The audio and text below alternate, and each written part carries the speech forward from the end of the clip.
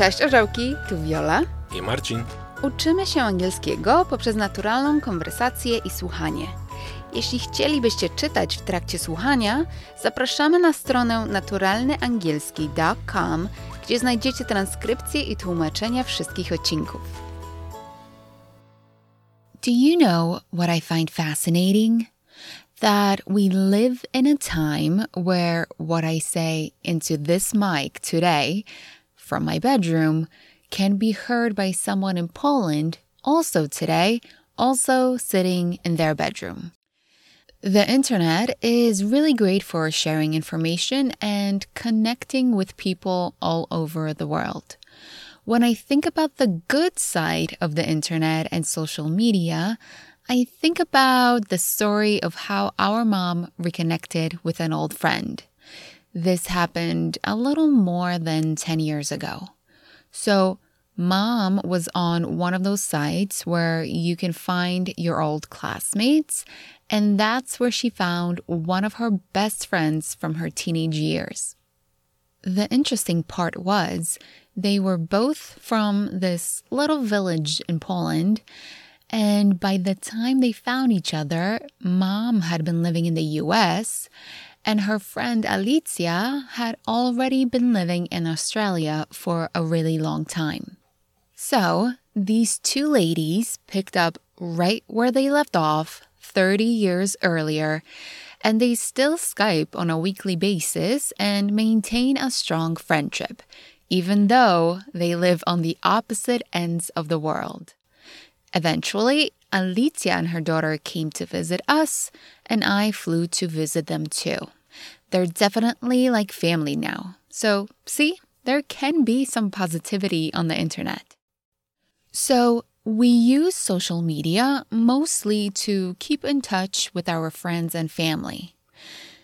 Since we all use the same social media apps, let's go over some of the basic digital terminology that we all use.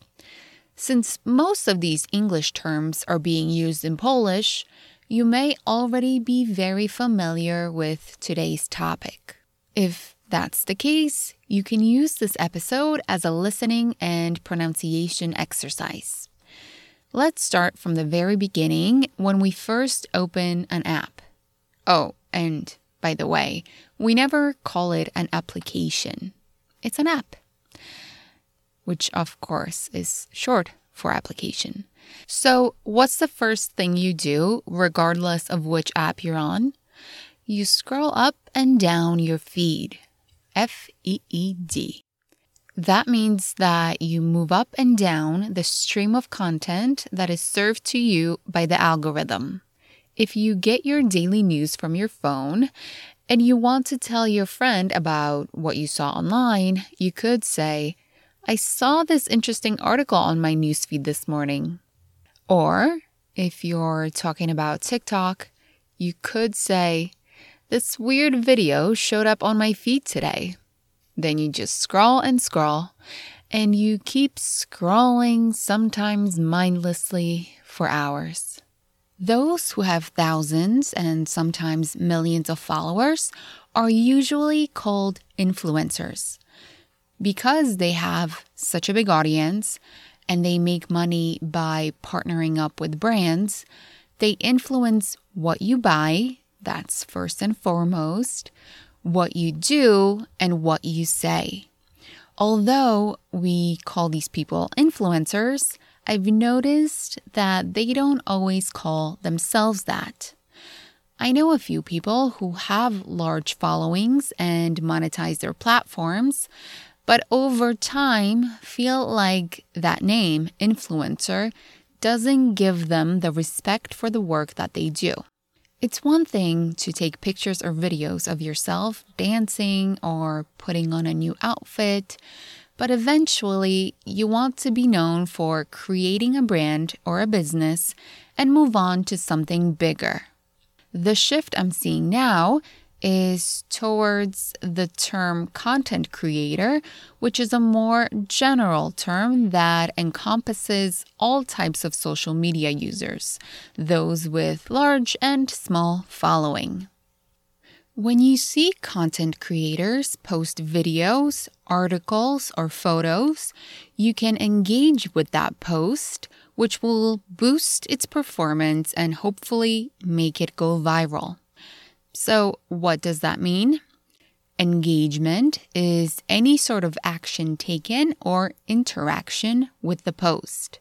Most of the time, you can comment, you can like, share, or save.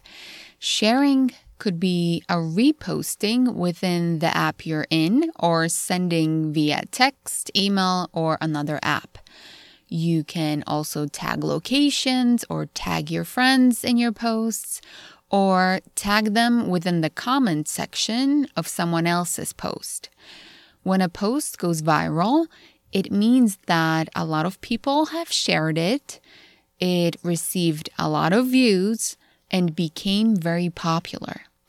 A viral post can also be turned into a funny GIF or a meme, or it can help you gain a lot of followers.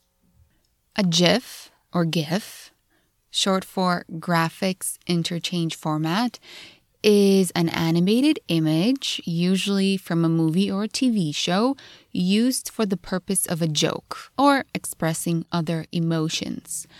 A meme is similar in that it is a cultural reference, but it's typically a static image. Sometimes you have to know the backstory behind them, but sometimes you don't.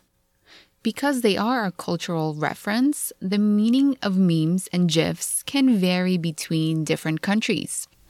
I found this video series created by BuzzFeed called I Accidentally Became a Meme, where they interview the people whose faces appear in popular memes and ask for the story behind the picture or what was happening in that moment. It's pretty neat for those curious about the origins of things on the internet. Another way to express emotion is by using emojis. I send smiley faces and winky faces and hearts on a daily basis.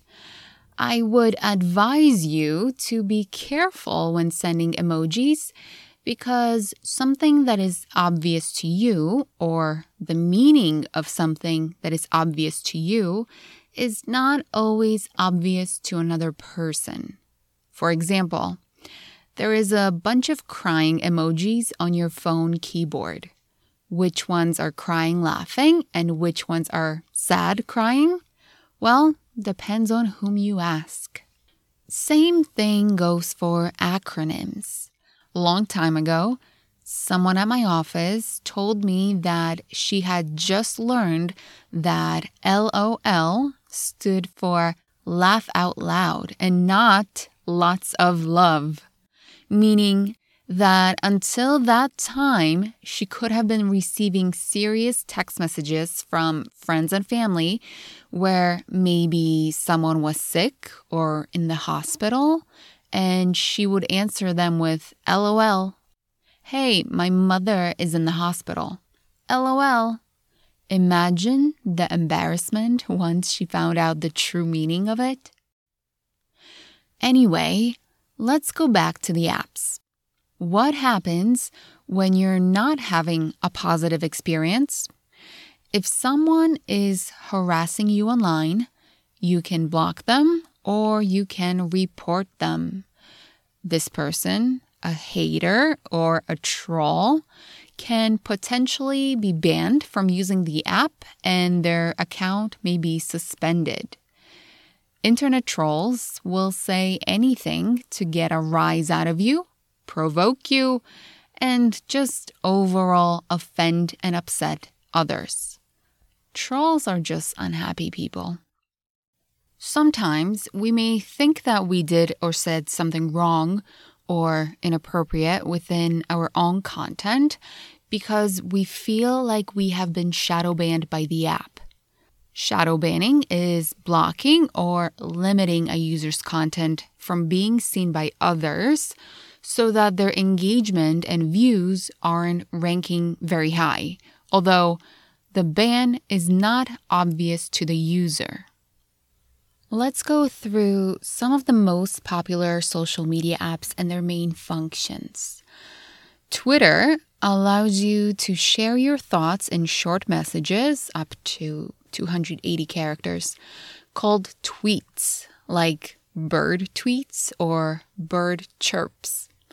Remember Tweety Bird? Twitter's trending hashtags are very popular because they give a glimpse into what people are talking about at a certain time. I would say we use Facebook for longer form posts and sharing within your close circles. Instagram, to some Insta, to others the Gram, is more for photos, stories, and reels. Stories are shorter and last only 24 hours. Reels have an unlimited lifespan, can be edited by the creator, and commented on publicly. Instagram is also known for the ability to direct message or DM just about anybody. We have this slang saying, sliding into someone's DMs, which means that someone is DMing another person, being all smooth and flirtatious, hoping to start a conversation. How did you meet him? Oh, he slid into my DMs. YouTube is mostly centered around long-form videos, and TikTok is popular for its short, quick videos, as well as creative filters. Snapchat, a service for sending videos or snaps to your close friends, is also known for its filters. What's pretty cool is that each app has a distinctive function. I've never posted anything on YouTube, but I'm always on it, looking for all kinds of tutorials. During the last few years, I've spent a lot of time online learning how to do my makeup and which makeup products are best to use. I think I'm finally getting better at it. Love YouTube, but I think we should come up with a new opening phrase because, hey guys, welcome back to my YouTube channel, is a little played out. All of these apps allow you to live stream or go live. Going live is a fun way to interact with your followers in real time. Those who tune into your live session can ask you questions and even create a personal connection. So you'd say, I'm going live at 5 p.m. today. Or, this girl I know was live on Instagram yesterday. Or, this girl I follow went live on Instagram yesterday. You can also say, I'm going to do a live session in the future. Then we have LinkedIn for professional connections. I have a corporate job, and I like seeing what my coworkers move on to do. Some move up the corporate ladder, and some start their own businesses. I've also connected with recruiters and hiring managers for potential jobs through this app. Wait, I just remembered I did get a job thanks to LinkedIn, and it's actually the job I have now. My current boss, before he was my boss, reached out to me because there was an opening on his team. Within LinkedIn, he searched for people who had a specific job title. He saw where I worked, saw that we had a lot of people in common, and that I worked with an old colleague of his. He sent me a message, explained the role he was hiring for, and said that I could reach out to any person we had in common if I wanted more information about what it's like to work with him. Of course, I did that. I talked to a few friends and coworkers, and they had nothing but nice things to say about this man. Next thing you know, I went in to interview with the entire team and eventually got the job. The nice thing about LinkedIn is you never have to feel guilty reaching out to people you don't know because it's not invasive. It's not their personal email, not even their work email. If they have a profile, then they have to expect that someone they don't know may try to connect with them for something specific. Lastly, we have Pinterest, which helps us find inspiration for cooking, home decor, or other hobbies. We pin what we find, our interests, to our virtual pin board or inspiration board. I like searching for recipe ideas. I'm trying to teach myself how to cook, so I'm always looking for the next recipe to try. The pretty pictures on Pinterest make everything just so appetizing. Of course, you can use social media to help you learn English. Try searching topics with English hashtags and following people who only speak English or use English in their social media. You can also change the default language on apps or on your phone to English. If you add an English keyboard to your phone, it will allow you to type words in English and correct their spelling. And that's easy to change back and forth to Polish. If you work in Word or Excel or any Microsoft or similar app, you can also change the default language to English. This I actually highly recommend. The phrases and words used in these Office apps are very concise and logical. And all the words used in these apps overlap with anything else you use on your computer or phone. File, design, layout, view, review, insert are some examples of this. Well, this concludes our episode for today. Thanks for hanging out in cyberspace with me. I'm giving you all a virtual hug. As always, let me know what you think of this episode or send me any questions you may have at viola@naturalneangielski.com. Until next time.